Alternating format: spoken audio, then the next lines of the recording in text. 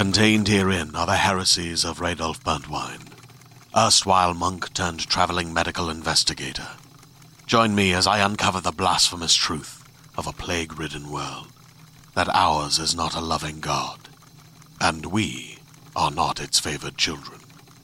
The heresies of Radolf Burntwine, coming January 2nd, wherever podcasts are available.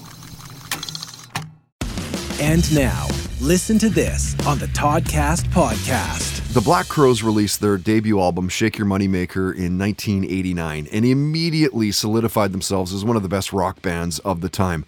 Rolling Stone magazine readers named the band the best new American band in 1990. Their second album, The Southern Harmony and Musical Companion, went to number 1 on Billboard. VH1 put them at number 92 on the 100 Greatest Artists of Hard Rock list. They've sold over 30 million albums worldwide. You know about the brothers Robinson, Chris and Rich, infamously fighting like cats and dogs, and former drummer Steve Gorman's book, Hard to Handle, The Life and Death of Black Crowes, a memoir, details that infighting. And when Steve was a guest of the podcast, we talked about his love of sports, mainly basketball and soccer. We talked about the shows that he was binge watching at the time, The Crown and Fargo. We talked about the Wilson sisters and their band, Heart. Legalized marijuana came up. So did the Beatles and the genius of Ringo Starr.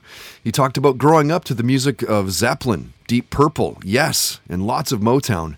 And Steve shared the writing process of his book, a must-read for any Black Crowes fan. Listen to this. You know, to sit there and try to put half your life, or at the time, 27 years is half my life right now, so it was actually a little over half my life when I started writing the book. Try to put it all down.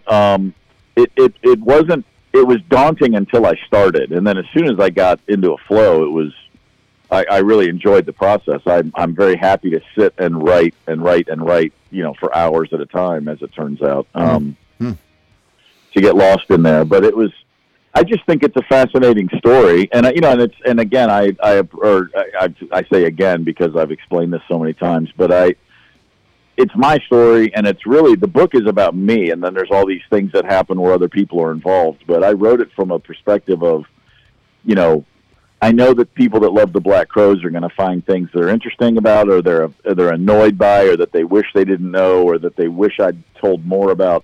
Mm-hmm. But that's a given. I thought it was a story that anybody could find something from, whether you're a Black Crowes fan or not.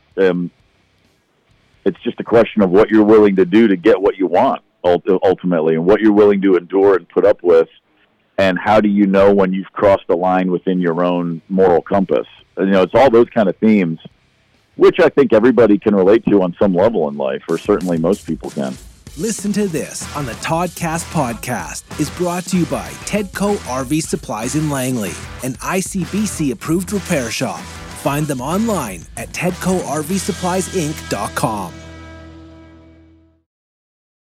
Hey there, this is Justin Bartha. I made a funny new podcast, King of the Egg Cream. It has the greatest cast in the history of podcasts with actors like Louis Black. I'm torn by my feelings for two women. Bobby Cannavale. You can eat it, or if someone hits you, you can put it on your cut. Melanie Linsky. I wonder what these marvelous things are that look just like boiled chicken feet. Jason Ritter. I can break things and pick locks and kill people. Michael Stuhlbarg. The whole point is to inspire people that they should make themselves better. Ari Grainer. No, don't whet its appetite. What are you, an idiot? Me, Justin Bartha.